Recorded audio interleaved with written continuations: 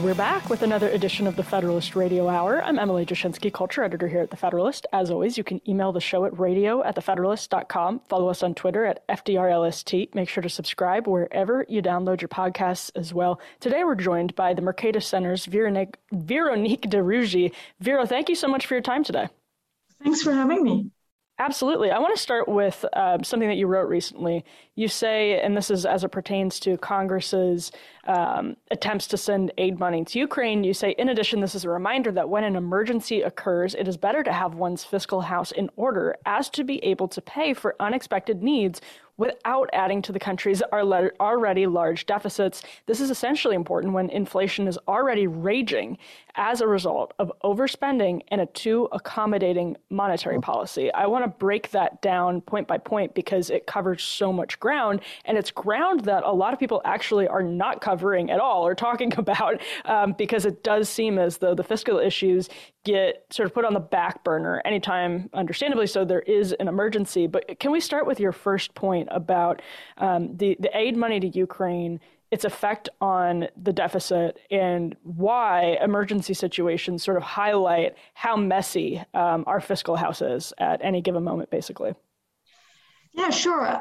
So it's kind of a talking point in pretty much every congressional budget office report about the projection of our debt or the outlook of our budget for the next 10 years or 50 years, that the danger of large deficit and large debt is that it makes it harder to respond to emergencies. I mean, so this is not new. I mean, I think the CBO has been saying this for 20 years, right?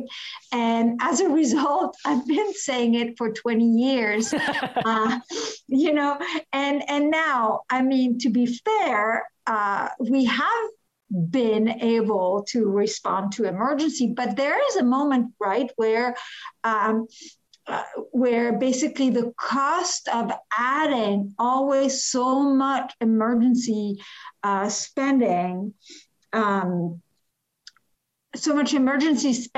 to our debt and never ever having our financial house in order can have significant cost, right? I mean, deficits are going to be paid one way or another. They're going to be paid with higher taxes. They could be, they are always paid higher debt with lower growth. And in the worst case scenario, they're also paid with inflation, right? Inflation is a way for the government to dispense of the debt. So I think we have to kind of acknowledge that we would always be in a better position to answer to emergencies with less of a cost to us if our fiscal house was in order. Yeah, and let's actually, because this is an emergency layered on top of very recent emergency spending initiatives, as it always seems to be. We just sort of layer the emergencies on top of each other, and we're always in some state of emergency. But how much do you think the COVID emergency spending, both under Trump and Biden, in addition to the Build Back Better spending that Biden passed through Congress, how these variables are sort of difficult to disentangle sometimes, but what level or how much is that affecting the current inflation that people are experiencing? Well, it's hard to kind of deny that it plays a significant role. Even more left-leaning economists like Larry Summers and Olivier Blanchard, and even Jason Furman, right, who served under Democratic administration, have acknowledged that actually it is the unprecedented level of spending that has taken place, accommodated by the Federal Reserve, that are the main driver of this inflation. I mean, to get an idea of what has been done, right? The Treasury first issued $3 trillion of new debt which the Fed, quickly bought in turn for $3 trillion of new reserve, and Treasury then was sending checks, right, transferring the reserve to people's bank. And then the Treasury borrowed another $2 trillion in the form of the American Rescue Plan at the time where the economy was mostly recovered, unemployment had collapsed quite significantly, and the result of all this, right, was a lot of 5 trillion to 6 trillion of printing and borrowing money, and the federal debt rose to nearly $30 trillion. And an added factor is the fact that there's absolutely no talks, unlike during previous recession, to actually pay down all of that debt, right? And so that fueled that big increase in demand, mostly targeted for durable goods, right? Because we were in a pandemic where people weren't going to the movies, people weren't going to the theater, people weren't going to restaurants, mostly towards durable goods. This enormously elevated demand was not matched by an increase in the supply, because all these stimulus basically did not produce significantly more output, and there were supply chain issues in the first place. Right. And that goes to your point about how important it is to have your house in order before emergencies happen, because it exacerbates the problem when you don't. And it's hard to even get, I think you just mentioned something that during this particular moment, nobody's even sort of talking about debt and deficits. It's, again, totally fallen to the wayside. It's on the back burner, even among Republicans, which is historically a little bit odd. But it's odd that they're not talking about it. It's not odd that they are adding to the deficit and the debt, but it is odd that they're not talking about it. So why do you think it is? And if you had to make sort of an elevator pitch to a Republican who says, listen, we have way more pressing issues right now about the debt and the deficit, why would you tell someone, maybe your average voter who's concerned about all of these other issues, why would you tell them that, this is, you should be deeply concerned about what's happening in our fiscal house? Well, there are many reasons why we should be concerned. You don't even have to be a raging libertarian and liking your government small to actually think we should have a fiscal house in order and be spending less money by borrowing like we do. The first reason is obviously that deficits often are paid for with future taxes, right? It's a reality. So there's this illusion that money can fall from the sky with consequences, and that's just not correct. There's another point, which is actually deficits are expensive. They're expensive because you have to pay interest on the debt. And while interest rates have been historically low and don't seem to be budging very much, even in the face of this inflation, it's not going to last. It never lasts. People who are counting on low interest rates forever are just, I think, a little delusional. It's like saying that when you live on the on the earthquake fault in California, and that there hasn't been an earthquake, that there will never be an earthquake. This is kind of a dangerous proposition to live by. The other one is that let's even assume that interest rates never go up, right? Low interest rates on a growing amount of debt is still a growing amount of interest payments. And interest payments end up becoming so big, as projected by the CBO, that they're going to represent a large amount of our revenue, but also of our spending. So it means it's going to start crowding out some of the stuff that people think they want. Another thing is that debt in and of itself, we have plenty of evidence, lower growth. It slows down the growth of the economy, and that is that's obviously a problem for all sorts of reasons, and in particular because for future generation, but also for lower income America. I mean, it's a problem for everyone, let's face it. But those who are going to pay the price, the most heavily are lower income Americans and future generations. Right, and that is just an amazing, I think, disconnect on the left, that they act as though it's something only upper middle class and upper class, the 1% cares about. But it actually, the costs are clearly passed down, maybe not at this moment, but certainly I think partially at this moment, but also down the road, the further that you keep on going and the further that you keep on kicking the can, there's so much to sort of talk about here because I feel like we don't cover it very often. Yeah. But I want to. There's actually another, if I may. Yeah, no, please. Another point that is really, really overlooked. And I have to admit, I overlooked it for a long time because, we tend to think about, we do fiscal policy on one end and monetary policy on the other. And I do mostly fiscal policy. I mean, it's only recently, right? I mean, until the last 40 years, inflation was not a problem, right? It's like, so it never got to really think about the connection between the two. But one of the things that having large debt and deficit does is it actually makes controlling inflation if inflation becomes persistent, harder.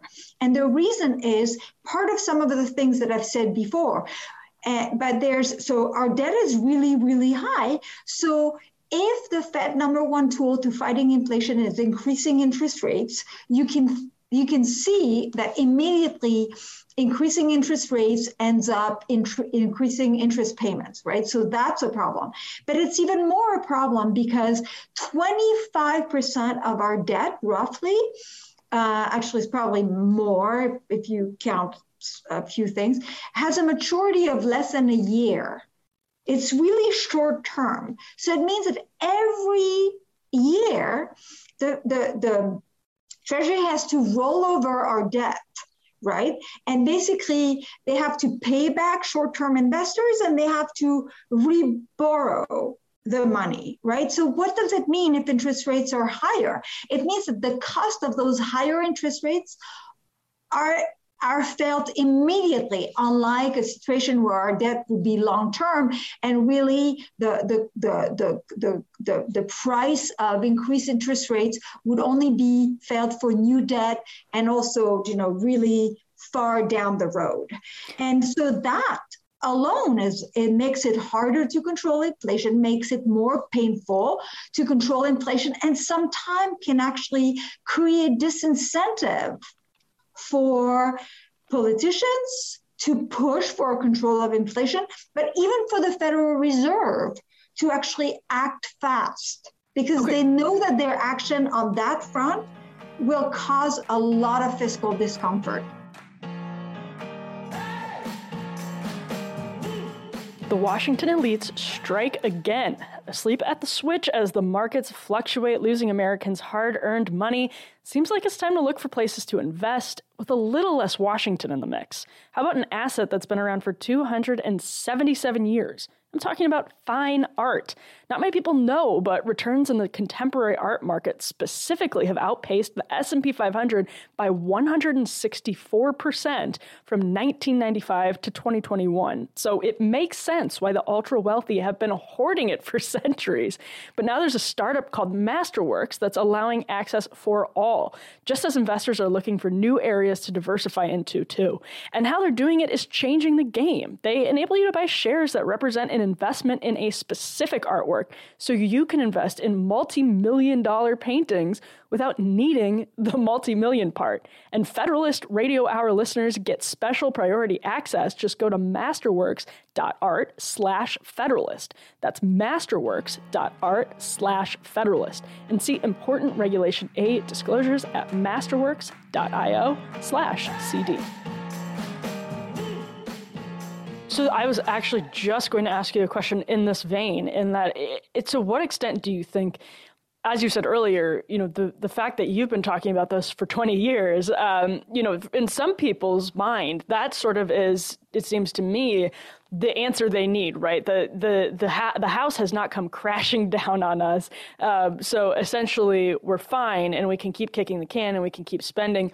To what extent do you think the fact that the house hasn't crashed in, it's sort of this weird dynamic where because of that, you get people using everything to justify modern monetary theory, and you get all of these people saying, well, this isn't urgent. Clearly we keep coming up with new ways to get through the next year, the next 5 years, the next 10 years.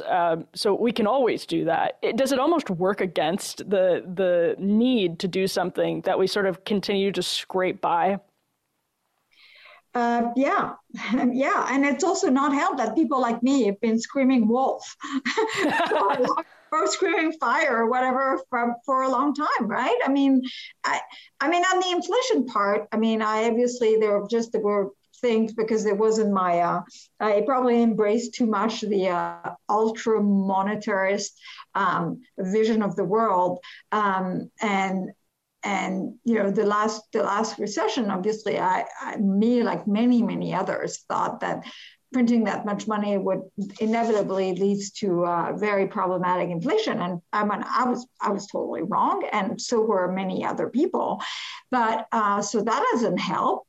But also it is true that inflation has been really low and interest rates have been very low for a long time. And as a result, I think there just really are people who have thought that actually debt will never be a problem and interest rates will never go up again.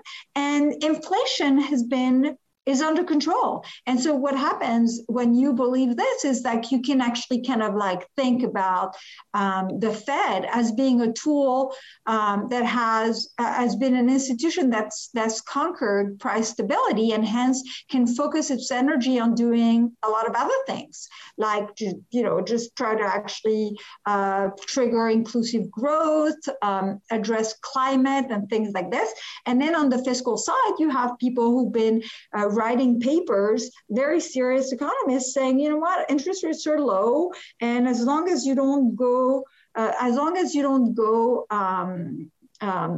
interest rates stay low and you invest spending wisely, well, you can go. Debt is not a risk, and this is sweet honey to politicians, right? I mean, they're like, oh, great, this is awesome.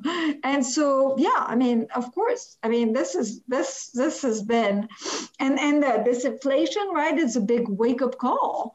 And it's really quite fascinating to listen to what people are saying about the cause of this inflation. It's as if people have completely forgotten that Congress and the Fed have any role to play. It's all about supply chains and the price of lumber first and the price of used cars, and now it's all Ukraine. The president has told us that we needed to stop to blame the American Recovery Act for inflation because it's all about Ukraine. It's all Putin. It's just really quite fascinating. Yeah, it's been just an incredible amount of, I'll just say, bullshit from the Biden administration in the last couple of weeks, especially since the war has escalated. The Putin price hike, I think, is a name they're trying to stick because of gas prices, which is just absurd. And I wanted to ask you actually about one argument on the left that does strike me as at least partially true, but I want to get your thoughts on how true and how relevant it is, which is that there is some evidence from polls of people into the industry, for instance, that retail companies have used inflation as an excuse basically to increase some prices, and they're helped in that by consolidation. There are people on the left that make this argument specifically about consolidation in the meatpacking industry. The president has made that argument. But I wanted to get your thoughts on how much that actually is impacting inflation. Again, we do have polls. People in the industry said, well, yeah, cars, that's another industry, luxury cars in particular. But how much of a problem do you think that is? I mean, there are always, some people who are willing to take advantage of the situation. I mean, look, like private colleges, they respond to subsidize student loans by increasing their price of tuition. Right. I mean, of course. I mean, it's like, I think there are always people. I mean, I've noticed for a long time, like during the pandemic, right, that the cost of going to the restaurant, it becomes suddenly incredibly expensive, and that was even before inflation was a problem, right? It's just like people were like, hey, I mean, we can take some advantage of this, right? And we can provide less service. We can make them order their own things, and we can, ask for a bigger tip and all that stuff. So sure. Is this what explains the inflation? No, it's not. It's not. I mean, what you have is a monetary expansion, then with basically a helicopter drop of money, like done through both the monetary regime and then, and spent through the fiscal authority that hurt themselves to some supply constraint. And that just is not, but the thing, again, looking back at the 70s, there's nothing new in what politicians are saying. All of these excuses, that it's like greedy corporations and it was the oil shock, and it was everything but the Fed and everything but Congress and the spending. We've been there before. We've heard these excuses before, and I think it is really important to note that this inflation we're experiencing now is a tremendous failure of the Federal Reserve. They didn't see it coming. They really did not see it coming. They kept denying that it was a problem. They continue dragging their feet to act. Why do you think they failed so miserably at seeing it coming? I don't know. Honestly, I think they really thought they had conquered inflation. And when you look at what was happening at Jackson Hole, their big conference in August of 2021, really, I mean, they were not. Inflation was there, but they were all the papers, so many of the papers there were all about how they could go up and down, the Phillips curve in order to do inclusive growth and stuff like this, and talk about climate but not price stability. I don't know. I mean, they have how many thousand economists do they have? They're supposed to hire the best economists, and they could have monitored what was going through ports, and they could have Chairman Powell, I'm always I was reading in the Wall Street Journal the other day that, there's just a problem at the Fed is that there are so many Democrats and very few, but Chairman Powell he's supposed to be a Republican, but he's a Keynesian, right? Mm-hmm. He was chairing the American Recovery Plan when Larry Summers. I was just going to say Larry Summers but Jason Furman and Olivier Blanchard were saying don't, right? I mean, and that is a problem. It is a real big problem, and they seem to continue to. They haven't acknowledged their mistakes. They are, it seems to me, not taking measures that are appropriate. They still are under the illusion that they can do some sort of soft landing, which I don't think, sadly, is going to be possible. Obviously, I've been wrong before. I could be wrong about this, and, we can always hope, right? But, and so they're really dragging their feet. They're planning all these teeny bitty rate increases, which will leave us with real interest rates still negative. So I don't know. I don't know. I think this will be remembered like the 1970s as an extraordinary failure on the part of the Federal Reserve. Well, and hopefully one that people are willing to admit as a failure and can learn from, at the very least. If there's any silver lining, that would be a good one to have. And speaking of the sort of intellectual failure of some people in the field, I want to ask about modern monetary theory. The New York Times sort of tried to highlight it in a recent article about one of the women in particular who champions it the most. And I'm not, of course, suggesting that the Larry Summers of the world subscribe to MMT. I know that's not the case. No, he really doesn't. Right. But it does seem as though, we've heard AOC kind of flirt with the idea of MMT before. It does seem that younger folks on the left have really latched onto the idea, even if they don't talk about it much. But it seems like it's such a convenient excuse to sort of spend. I think the time of MMT has been delayed. I think this episode is going to be grueling. We are far from being done with it. It's going to take a long time before we return to 2% inflation rates. I think this is not going to be over for quite a while. It doesn't mean it's not going to peak and it's not going, but I think we should be expecting fairly elevated inflation rates over time for quite a while. First, let's remember, right, that as to last month, the Federal Reserve was still buying treasuries, right? They were still purchasing government debt. And they're still roughly $500 billion of the American Recovery Plan that needs to go through the economy.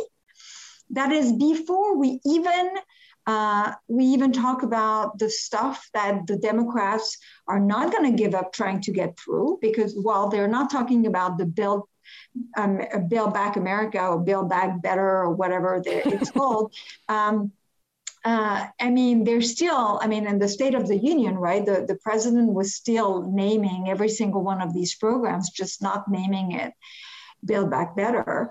So the Federal Reserve is still not increasing interest rates. We are over a year into an inflationary period. And we have still not increased interest rates.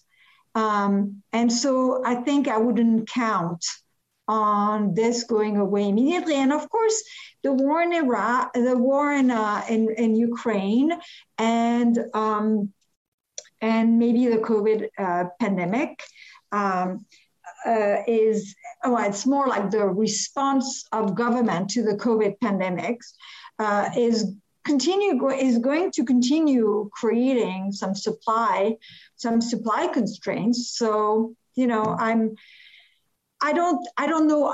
I'm incapable of predicting, but I think it's wishful thinking to think this is going away. And what I worry about is not so much that we're going to see the level of inflation that we've seen in the 70s, but what I worry is we're going to experience the kind of stagflation that we've seen with the Federal Reserve. Is going to increase rates, is going to slow down the economy because that's what's going to happen. And then they're going to pull back and accommodate and really expand. And then we're going to get more inflation. And then they're going to restrain, and then it's going to go back and forth. And that's my most worry. Actually, Larry Summers just wrote an article saying that it was his worry too. I don't know how I feel about all that, agreement with him. Listen, he's a remarkably good economist. I don't agree with him on everything, but even all his work about how we could increase debt. We could increase spending because interest rates were low, right? It wasn't at all. It was actually nothing like the MMT. It was actually, I think it was wishful thinking in terms of the kind of spending and the return that you get on government spending. Right. But it was, it was more about it was just much more serious arguments, even though I don't agree with it. But yeah, and before we wrap up, I thought it was so interesting also when you said, people have been talking about this for 20 years, crying wolf on it for 20 years, but it's kind of not crying wolf just because we sort of managed to scrape by year after year after year with more emergency spending and taxes on particular groups of people. And that's definitely an escape hatch for the left. Well, we'll just, tax the entire 1% at 100%. Well, good luck making up the deficit with that. But how worried right now in 2022 are you? It sounds like maybe a silly question, but, how serious of a situation are we in? So first, I'd like to kind of point out something that very few people point out, and that I tend to forget too. When you said, we weren't crying wolf. Well, we weren't crying wolf entirely, because let's not forget that there was massive asset price increase, right? Stock market and all of that stuff, right? It never led to the kind of generalization to all prices that we usually expect with inflation. I'm worried. I'm worried because I'm more worried because actually I see literally zero political will to change things. There used to be, if you remember, during the last Great Recession, coming out of it, we had a big battle about austerity. Right. We had a big battle over the debt ceiling. We had a big battle that ended up with the super committee and the government shutdowns, sequestration, and then that ended up with spending caps that they did not really respect. But at the very least, we were having all these debates. There's none of that going on right now. Absolutely none of that going on right now. The Republicans obviously have opposed Build Back Better. That said, a lot of them, there's just a lot of this stuff in there, like the expanded child credit that they're in favor of. Republicans have always been bad on practice, as you've said, about spending, but now they're it's as if because of President Trump, who was like, I'm not gonna cut Social Security, I'm not gonna cut Medicare. It was kind of a license to finally be just who they wanted to be. It's just kind of like enough with talking about spending. And so, I'm really worried. Our public debt has reached 100% of GDP. It is projected to continue going up. We're going to have primary deficit of 5%, when basically it's our deficit when you remove interest that we pay on our debt for the foreseeable future, growing to 20% of GDP in terms of in time of emergency, and each time it ratchet up. As I said, the truth is, while we may not have a fiscal crisis of enormous like Greece, right, for a while, what we have is we have lower growth. We have we live with a lot of distortions created by the spending, and I really worry about it, because the culture, when you forget about the culture of small government, and there's no more restraint on politicians, and you tell them that it's okay to spend and there's no consequences, it's just not going to end up well. And then you have inflation, and everyone seems to be dragging their feet about doing something, because it is true that doing something is going to slow down the economy. There's just no doubt about this. But also not doing it is not a guarantee, doesn't mean things are going to go well either. Mm-hmm. So it's just, I worry because, I do worry. No, that's a really, really helpful perspective because the child tax credit is a great example, although some people's version of it is just a child payment, a cash payment every month. But it's a good example. It's a children UBI, really. Right. Yeah, that's exactly what it is. And we saw that coming from the allegedly severely conservative Mitt Romney. So it's just sort of funny to see where priorities shift. And that's such a good example because there's a very real argument that says, listen, you worry about kids first and the deficit later. But I think your point is a helpful one because it's not helpful to the middle class. It's not helpful to the lower class because all of this ends up raising prices on consumers. All of this ends up getting handed down to everyone via taxes at some point, even though you might not feel it immediately. And all those kids that we want to shower with money today are going to be the one who are going to be living in an economy that is not growing super fast with higher taxes, higher unemployment. I mean, that's really not, I don't see this as a good thing. Right. Nope. I'm with you on that. Veronique de Rugy of the Mercatus Center. Thank you so much for your time. Thanks for having me.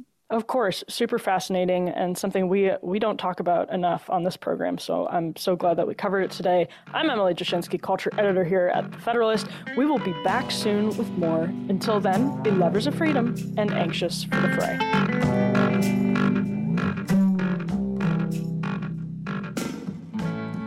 I heard the faint voice of reason, and then it faded away.